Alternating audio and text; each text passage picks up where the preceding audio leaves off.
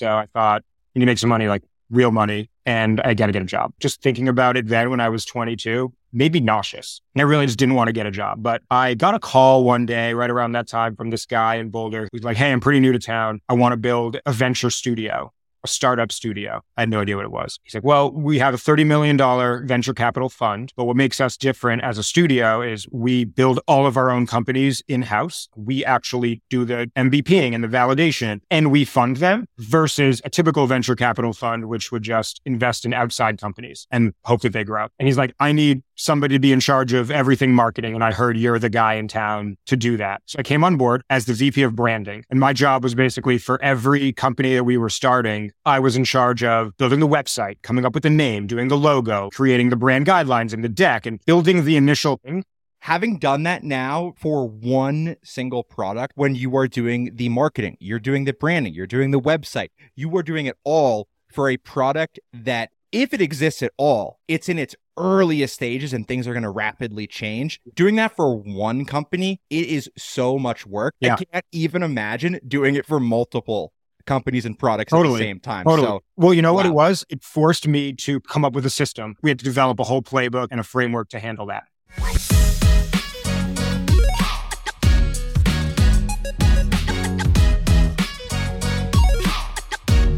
Happy Thursday, everybody, and welcome back to Designing Growth. Sam Shelbowski here, co-founder of Motion.io and host of this podcast, joining you again. Jake Hurwitz, founder of Thursday Labs. How you doing, man? I'm good. How are you doing? I'm doing good, man. It's Friday. Things are going good. We did a bunch of work on our product this week. It's been a really exciting time for us here at Motion.io. Just a heap of new features coming to the platform, and that's always fun, man. So yeah, things are good. How about yourself? Things are great. I mean, look, it's been a wild couple of years, so it's easy to be like, oh, we're stressed, we're hanging in there, everyone's having a hard time in the market. Overall, I'd say life is good, man. Keeping it positive, trying a lot of new ways to build relationships with companies right now in a weird time when everything, how we sell, how we build relationships, it's all changing really fast. And what we're selling, what we're doing with companies, it's all changing really fast. So it's been difficult for a lot of people, including us. And candidly, dealing with that, navigating it. And so things are good, but like we're grinding, dude. I'm under the gun right now. The things that the market have been doing, general buyer sentiment has been really hard for a lot of companies out there, especially if you are anybody in the tech or tech adjacent space. But it was interesting, like when all of this stuff started to really come to a head, I think about 6 months ago or so,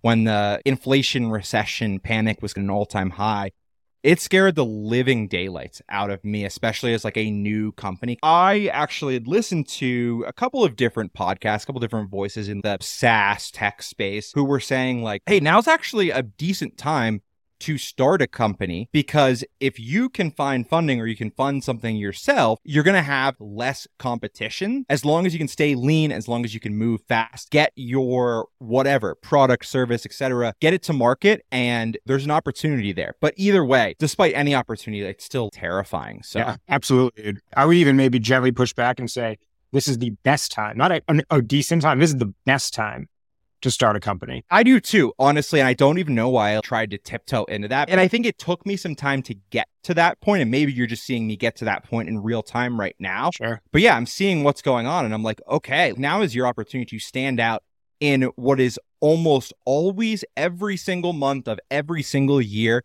one of the most crowded markets in existence. Totally. And things open up. There's these little glimmers of opportunity in there, and if you find one and chase it. Go all in. Totally, man. It's a thing. So I would love to just take a step back here for just a second and talk about what you've been up to. Because for the listeners out there, Jake and I actually were classmates at the University of Colorado Boulder. We weren't super close, but we had met a couple of times. I reached out to him the other day, reconnected, and I've been seeing the content you're putting out, but I don't know the journey that you've been on the last couple of years, basically since moving away from Colorado, going to New York. And I would love to just hear your story. What have you been doing up until this point? And then tell me what you're doing at Thursday Labs right now. Yeah, totally. It's a very windy, kind of long story. I'll try to make it as exciting as possible without sharing a 20-minute story here. So when we met, we were in college, and I started a creative agency when I was 18, I think the middle of my freshman year of college. It was pretty straightforward. It was 2013, 2014. Techstars was blowing up in Boulder. A lot of people from the Bay Area and New York and Boston and other big cities were coming to Boulder and Denver to build their startups in the Front Range. That was the birth of the Colorado startup ecosystem from my perspective, really. And the problem, though, that existed on the marketing and creative side was, yes, there were quite a few agencies in town.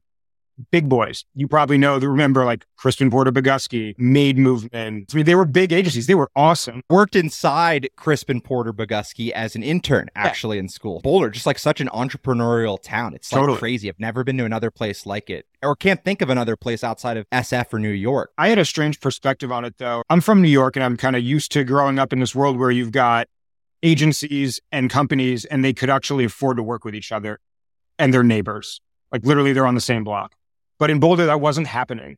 You had companies like CPB, agencies who were working with clients like Lyft and Burger King out of whatever other city they were in. And all the startups, which made up like all of downtown in Boulder, couldn't work with any of the local agencies because they were way too big and expensive. So their alternative was to go hire an intern from the university for like $50 a week. And they sucked because they're like low level talent. And these are venture-backed companies that needed really good websites, great product design, great advertising and marketing, and to tell a story. And they were doing none of that. So the space that I chose to build in, and it was awesome, was let's start an agency that these startups could actually afford. Let's own the market of all the startups here. Now, for someone in their late teens, early 20s, that makes a lot of sense. Like we were making a couple grand a week, which was amazing for us as college kids. Can't really live off that anymore as now being much older than that. But at the time, it was a great start. So I really fell in love with the startup scene and the marketing and creative side of the startup scene during those years. I consider them, I mean, it was college. So for a lot of people, like your college years are your very formative years in your career. These years were so formative for me in my career in so many ways. I started to build my network. I learned how to network. I fell in love with tech and entrepreneurship and venture capital, the startup scene in general. It all happened in Boulder during those years. I got kind of tired of working with clients as I was getting older. I think, my senior year in college and decided to build a startup. So raised a bit of money from some local angels in town, built this ed tech startup and worked on it for about a year and a half, failed. It was an amazing journey, learned how to raise some money and like how to build a product versus building a company where I work on many other people's products. Was also then going through a really difficult breakup and the company shut down and had graduated from college not long ago. So it was in a pretty dark place. First time in my life where I just felt really lost. And so I thought, I need to make some money, like real money, and I got to get a job. Just thinking about it then when I was 22, made me nauseous. And I really just didn't want to get a job. But I got a call one day right around that time from this guy in Boulder who's like, hey, I'm pretty new to town. I want to build a venture studio. A startup studio. I had no idea what it was. He's like, well, we have a $30 million venture capital fund, but what makes us different as a studio is we build all of our own companies in-house. We actually do the MVPing and the validation, and we fund them, and then we spin them off and let them grow from there. Versus a typical venture capital fund, which would just invest in outside companies and hope that they grow. And he's like, I need somebody to be in charge of everything marketing, and I heard you're the guy in town to do that. So I came on board as the VP of branding. And my job was basically for every company that we were starting, I was in charge of building the website, coming up with the name, doing the logo, like creating the brand guidelines and the deck and building the initial thing. Having done that now for one single product, when you are doing the marketing, you're doing the branding, you're doing the website, you are doing it all for a product that, if it exists at all, it's in its earliest stages and things are going to rapidly change. Doing that for one company, holy shit, it is so much work. Yeah. I can't even imagine doing it for multiple companies and products at the same time. Totally. So, well, you know what it was? It forced me to come up with a system. I'm like, all right, let's say first quarter, we're working on one company and then we start the next company in Q2 and the next company in Q3. Okay. At first you're like, all right, great. I could do one thing per quarter. But then I quickly realized like the one that you started in Q1 doesn't just go away in Q2. Now I work on two in Q2. I'm halfway through the first one and starting the second one. And then Q3 rolls around and I'm starting the third one. So now I've got 3 to work on. By the time you're in like year 4, Q2, there's 15 projects to work on. So I had to build a system and a team to like hand off things like a factory. And so over time, as we grew and the studio matured and we had like 10, 15 companies in the portfolio that we had built all of them. Sure, some had like matured and we weren't working on them every day, but we still were involved in some capacity. We had to develop a whole playbook and a framework to handle that.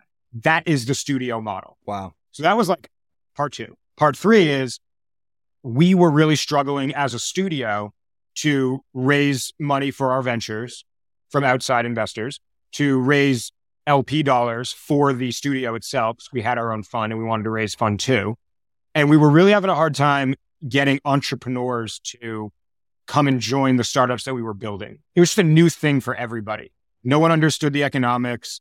LPs like barely even understood venture capital as a 2 and 20 standard model, let alone this new thing that we were doing, which had a different economic makeup.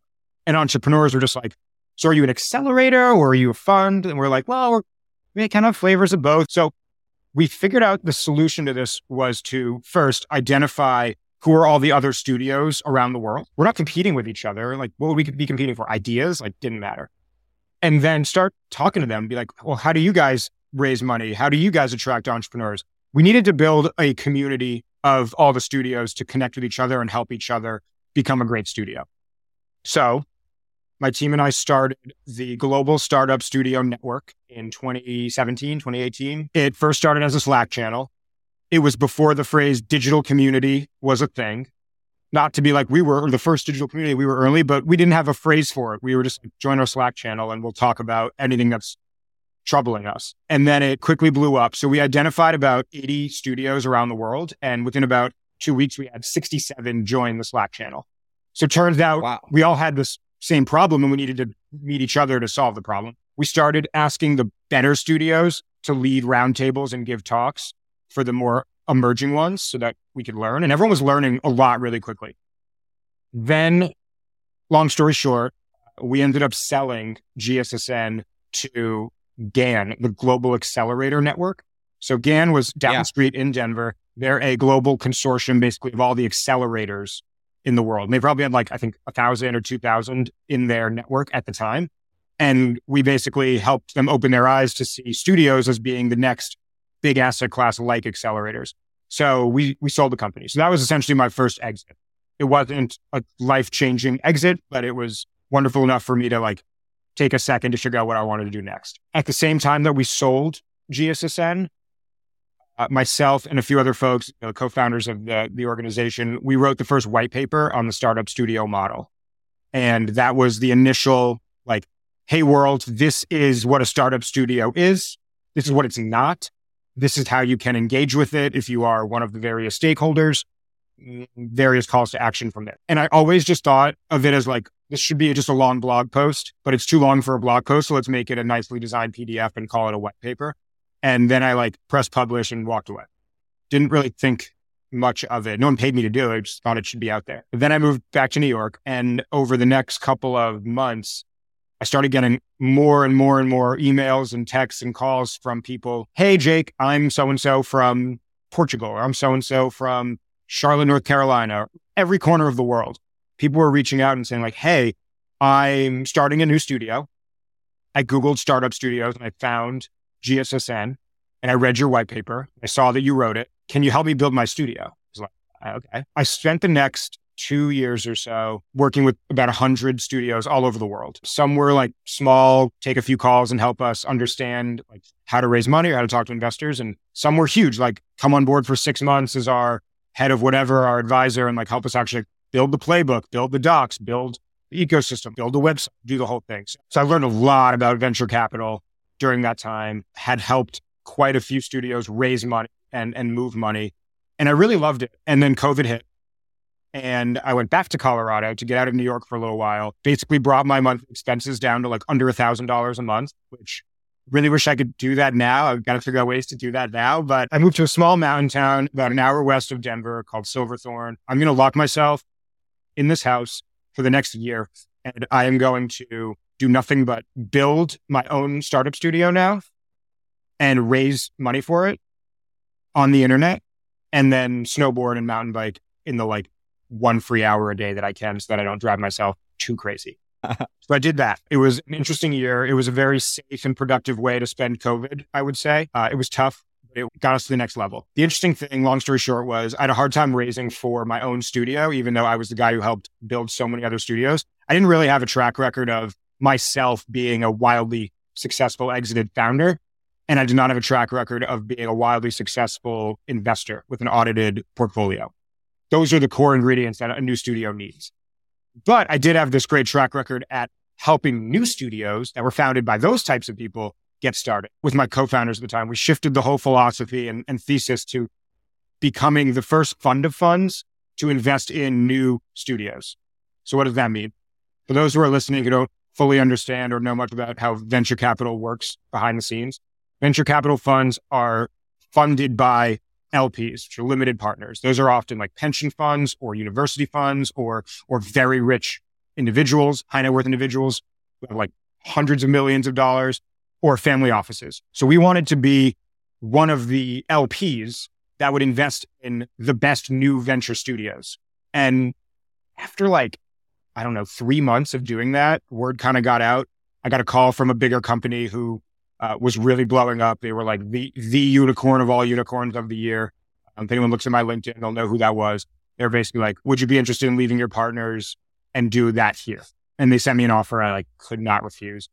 It was a really hard decision. I'm 25 or 26. Here I am trying to raise tens and hundreds of millions of dollars for a thing that no one's ever heard of during a global pandemic. Even saying that out loud, I laugh at myself for how insane it was. But what else was I going to do? Fucking freelance on Upwork? No, I wanted to do something crazy. And monthly expenses were so low. So anyway, I took that gig and the market really took off at that point. This was right around after the vaccines came out and people started to move back to their cities and venture was just unleashed and money was just everywhere. And I'm glad I took the gig, even though I only lasted at that new company for about 3 months. It took about 6 months to clear my head and just think, what do I really want to do here? I was feeling by the day I was becoming more and more of a finance guy. But if you look back to where it all started for me, I'm a marketing guy, I'm a creative guy, I'm a content guy, I'm a storytelling guy. If I have 12 hours of productive time in a day, I want to spend 6 to 10 of them in Photoshop and Figma and Premiere and social media. I don't want to spend 6 to 10 of those hours in Excel. And that's what I found myself doing. So I was just kind of miserable. So I took some time off. I spent all my time, again, advising a few new studios, doing a lot of jujitsu and cooking a lot of food, just being healthy. And found myself then with an opportunity to join a startup called Day One as the CMO. So I then spent a year doing that. And it was still in the space of proliferating entrepreneurs and doing venture capital and all that. But I was getting then back to my initial roots of being a marketer and a builder and building a thing. And I wanted to try just building one thing again versus helping many others building things. And I did not want to raise a fund, let alone raise anything at the time. I was really burnt out from it. So yeah, joined Day One as CMO. Was there for about a year until the market crashed. And that then led me to Thursday Labs. So I'll kind of leave you with this little cliffhanger before you probably ask the next question, what's Thursday Labs all about? We're trying to be the agency that actually produces ROI. And every other agency out there is we're not really sure how successful this could be, but it'll probably help. We like to be an agency that actually brings revenue. First off, what a USP, man. That is buttoned up and bulletproof. I really like that. The agency that actually brings in ROI. It's so easy to say. Kudos. I'm sure you've noticed it too. You talk to marketers and agencies and you're like, all right, if I'm going to spend, $50,000 on this, what's it going to produce for us? What does everyone say? I don't know. I just mentioned this in our Slack channel. There's this whole thing with marketing where when you approach a agency or a studio, they tend to advertise the back of the toilet paper packaging where it's 16 roles equals 24 roles. And you're like, what does this mean? And marketers, I think a lot of times, especially when they're coming outside, they're not internal to the company, they can pitch a very same thing. It's this investment means this ROI. And it's how are we going to get there? They don't know the specifics of that, or they can't break down here's what your conversions are going to look like. Here are your conversion sources. Here are the things that we're going to be doing to generate a marketing strategy that is going to consistently fill all aspects of the funnel. Totally. It's you nailed it. It feels like people can't answer that. And I was dealing with it. First of all, my first agency, I was that guy. I didn't know what I was doing. People were like, all right, if you're going to charge me $10K, what should I expect to see in a month and 6 months? And I always just would say, oh, it's hard to tell. I can't answer that for you. You're asking the wrong questions.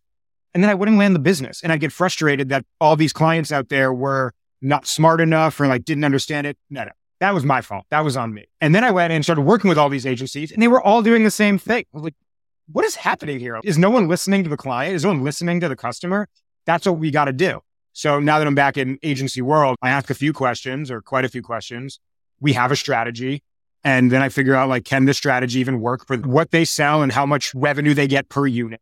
And what is a unit? And then we run it. And I'll never, ever advise them to spend $1 unless it brings at least $2 back. It's just that simple. Amen. I think what's especially interesting about your story and kind of where you are now is we talk with a lot of creative agencies on the show, design agencies, advertising agencies, digital marketers. But I think you're the first guest that I've spoken with that is specific to the startup space. Okay. And I think that there's some things that you have shared that are kind of like the dogma within the startup space, but I don't think it necessarily extends to other agencies out of there. One of the things that comes glaring to me is startup founders, CMOs, people who are working at startups, they are hyper obsessed with the intersection of data and strategy.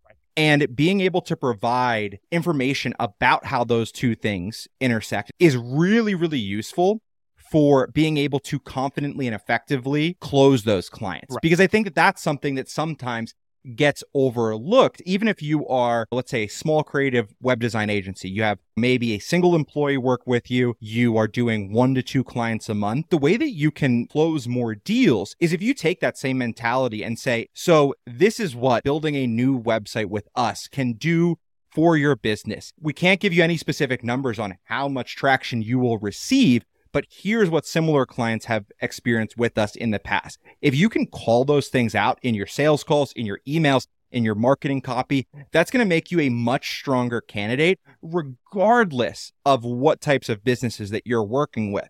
And I love how you bring this mentality as a founder of a creative agency, because I think that there's a lot that anybody else listening to this podcast who has a creative business in any shape or form can learn from. Absolutely. It's refreshing to chat with someone who gets it. So thank you. Well, we're both in the startup space. It makes sense that we're aligned on a lot of things. I wanted to talk about too with your background. There were a lot of points in the way where you had either failures or missteps. And hearing you retell this story, you are so confident and unafraid to not only talk about your failures, but talking about your skill set and where you were lacking. Taking a step back and kind of internalizing what your weaknesses are in a lot of ways can be just as powerful for your growth as that outright confidence. Totally. I tie a lot of stuff to jujitsu. It's kind of like being vegan or doing CrossFit. Like, how will you know someone is vegan or doing CrossFit? They'll tell you. Same with jujitsu. We always talk about it. One of the things that I focus on a lot in my game, and the jujitsu players that I respect the most and learn from, meaning my coaches and professors, or those that I follow online, they all kind of share the same strategy, which is like, first off, everyone will get to a point soon where they like really check their ego at the door, whether it's in your first class or your 10th class or your 100th class, but like everyone gets there eventually. And that happened for me very quickly. It was like my 3rd day and I'm a 200-pound, 6'3" man, and a 90-pound, 13-year-old girl tapped me like 4 times, tapped me out 4 times in like a 5-minute round. And that is very humbling and really makes you check your ego. One of the things that I learn a lot is these high-level players will roll with a white belt, a blue belt, someone who's a lot more beginner, and completely check their ego and let themselves get into very dangerous, vulnerable positions that 99% you're not going to get out of. You're not going to, quote unquote, survive it. You have to tap out. Let yourself get to that point and then work how to get out. Don't be afraid of the failure. Don't be afraid of looking like an amateur in front of that new white belt. When I train, like, I'm not seeking at all to win. I'm seeking to not tap out and put myself in a really nasty position, because the more I practice that, then I'm unstoppable, right? That's kind of how I look at it. So it's like, I'll put myself right at the staring face to face with failure every single day. And sometimes it might happen. It happens actually all the time. Doing that over and over again, like there's no better way to ultimately really succeed. I think in some ways that analogy gets to why I think entrepreneurship can be so incredibly addictive once it gets your claws into you. As you shared in your story, it's like you are unable to see another way. You're unable to break out of that. Yeah. For another example, it's like in some ways being thrown into a dirt pit and having to build your own tools to get yourself out of it. Nobody's coming there with a ladder or a rope. You got to find it. Maybe you dig deeper and maybe you dig your way out, but you have to find a way out somewhere and nobody's there to help. Totally. And I actually had this this month. You can't sleep. You're so down on yourself. Things are not working. You're scared. You're nervous, anxious as hell. It happens all the time, ups and downs. And then something happens where you're thinking, you're forcing yourself to get out of this hole. And then you figure out the solution. Kind of all right, I'm in this dirt hole. There's nothing here except for rain and dirt and a couple of little rocks. It's 25 feet. You're stuck. You're scared. And you finally think clearly, pay attention. You ask the questions. You ask for help. And next thing you know, you've figured out how to use water to make some mud and then use the sunlight to turn it into rock and then use that to make some stairs to get out. And you're like, where did that even come from? That is cool. You feel really damn good about yourself after that. But if you didn't ever get yourself in that hole, you would have never learned those skills. You would have never built the relationships you had to build with the people that helped you. That's a huge win. I would love to dig in a little bit to some of the more specific aspects of Thursday Labs from your experience as the founder of a well-established creative agency. How do you look at client experience after a client is onboarded? What are the things that you are doing? What are the things that you see work well? Where have you fallen flat? I would love to know just all of that. Yeah, I'm really glad you asked this question. I wish more people asked me this question because I have an answer that I really stand by and have stood by for a very long time. Candidly, I don't know where it came from, but I remember sharing this with my team when I was 19 or 20 years old, running my first agency.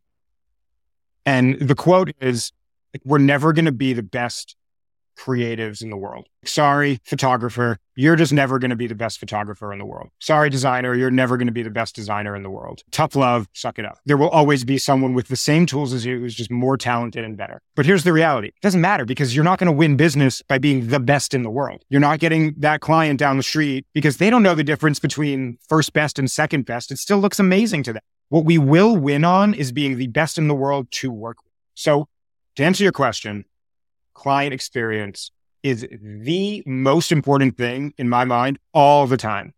That's how we operate and that's how we win. And what comes from that? What do you think? Referrals. Lots of referrals. Referrals, baby. The gold mine, I think, in a lot of ways. And first of all, I love your answer. And it's something I was literally just typing out for a LinkedIn post earlier, talking about how to scale a creative agency. And the words that I wrote were, your technical skills and your abilities are not the thing that's going to help you grow a sustainable, scalable, extremely profitable business. The thing that helps you do that, it has to do with, first, the culture that you create both internally and your culture of working with clients. So that client experience comes into play.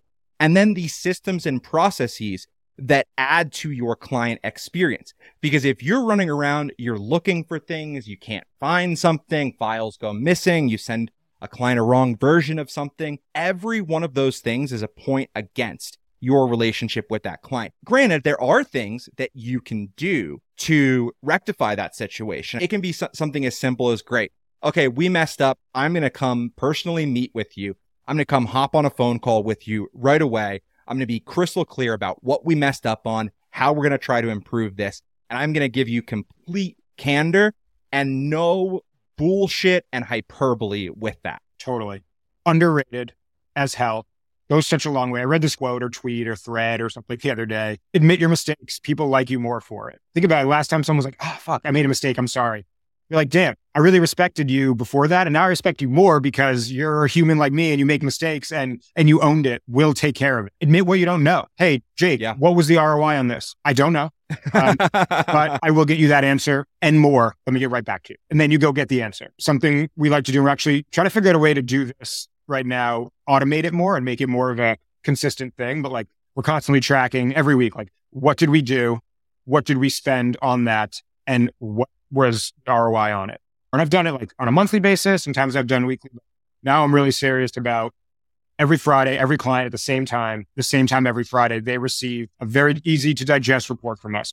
This is what we did this week. This is what the results were. If that's a negative number, okay, we'll work on that. That's a different story. But having this culture of like constantly making sure that the culture it's all about ROI. And that's what I want to really hammer down. So just a couple more questions before we wrap up here. And Jake, thanks so much for coming on. The time flew by here. I could have kept chatting for another hour easy. Totally. But so you're in New York right now and you are moving to LA. You actually shared with me offline. What prompted that decision? I grew up in New York. I've been in New York now a total of 21 or something years of my life. I'm growing up. I got a dog about 10 months ago or something like that. He's a big boy. I surf a lot. What kind of dog? A yellow lab. Oh, beautiful. New York is small real estate, small spaces, very, very expensive. It costs like $150 just to breathe outside for a minute. And I'm just at this point where I work from home all day and then I train in the evenings and walk my dog at one of the few dog parks around the neighborhood and or go to a client dinner or event and then sleep and rinse and repeat. And then on the weekends, I still work through the weekends a lot, but I sit in traffic to get to the beach and surf or sit in traffic to go camping or snowboarding or somewhere upstate. And it's all like decent outdoor access. I mean, being in Colorado for so long, I'm such a spoiled brat when it comes to nature that out here, it actually is depressing to be on a hike or surfing for me. I can see that. I mean, in school, I don't know about you, I had one semester where I had classes Tuesday and Thursday only. Yeah. And I would go snowboarding literally Monday, Wednesday, Friday, Saturday. I would take Sundays off for homework, but 4 days out of the week, I was up at the mountains. Did the exact same thing. You know what? I had years where I did New York. I'd be at dinners and dates and hitting these cool clubs and staying out till 5 a.m. and all the things. Now I go to bed at 10. I wake up at 6. I work out. I train. I surf. My business does great in New York. It'll also do great in Los Angeles and any other large city. I'm not ready to be in the outskirts yet. And I have a lot of friends in Los Angeles. So I don't know if LA is the long haul for me, but I do see myself settling down on in a coastal California town or something like that. And I want to start exploring. And so soft landing to where all the homies are in LA. I love it, man. I love it. And kudos for you too, seeking out the lifestyle that you know is going to be the most healthy and productive for you. It's not an easy thing to do. It's really easy to get caught in the grind. I'm excited for you. Thanks, brother. I appreciate it. One last question here before we go. If people want to know more about you and the work that you're doing, where should they go to check you out? Where are you hanging out online? Yeah, it's LinkedIn and Instagram. So I post a lot, almost every day, about 3 or 4 times a day. I have people all the time being like, dude, post less on LinkedIn. I use my LinkedIn to test all these new algorithms and tools for creating content. So if I put out a new series, people might not realize it, but I'm actually testing different AI tools and GPT and all that to create that content to see how things are landing for my clients. So I can come back and be like, I just did this type of new content series on LinkedIn and it got these results. Or I just did this series on LinkedIn, it got no results or whatever. The content I put out at the same time, I do find to be, it's not random shit. It's valuable about growth, about marketing, about branding, about storytelling, about content, and of course, startups and venture capital. So follow me on LinkedIn, and then Instagram I do have a public account now and I like to recap a lot of the fun work we're doing, but my Instagram's a little more personal. Same with my TikTok. The lifestyle of traveling a lot, being a dog dad, building cool things, enjoying nature, making music. And that's the life I live in for those who are into that as well. Love it, man. And we will put links to those things in the show notes of this episode. Jake Hurwitz, thank you so much for coming on. This has been an awesome chat. I'd love to have you back on in the future because I think we could do a 3-hour episode and that would be super sick. Yeah. But thanks again for coming on and talk to you again soon. Thank you, Sam. This has been another great episode of Designing Growth. Have fun, good luck, and go crush it. Take care, everybody. Bye-bye.